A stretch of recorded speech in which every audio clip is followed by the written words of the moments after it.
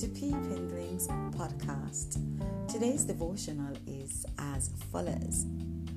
If you have come face to face with a new challenge, or if you're being asked to do something that you've never done before, don't be afraid to step up to the plate and face it. You have more capabilities than you think you have, but you will never prove it unless you place a demand on yourself for more.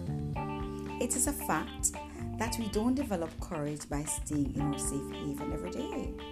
We develop it by surviving difficult times and challenging adversities. Bear in mind that if there's a seemingly impossible situation facing you or trying to devour you, don't forget that the Invincible God is there deep down inside of you, just waiting to show up. Yes, we develop our spiritual fortitude when we overcome our challenges and obstacles with Jesus Christ. The Word of God, according to James 1:2-4, says, "Consider it pure joy, my brothers and sisters, whenever you face trials of many kinds, because you know that the testing of your faith produces perseverance.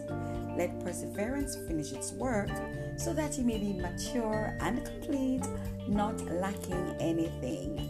Truthful Thursday. Bye.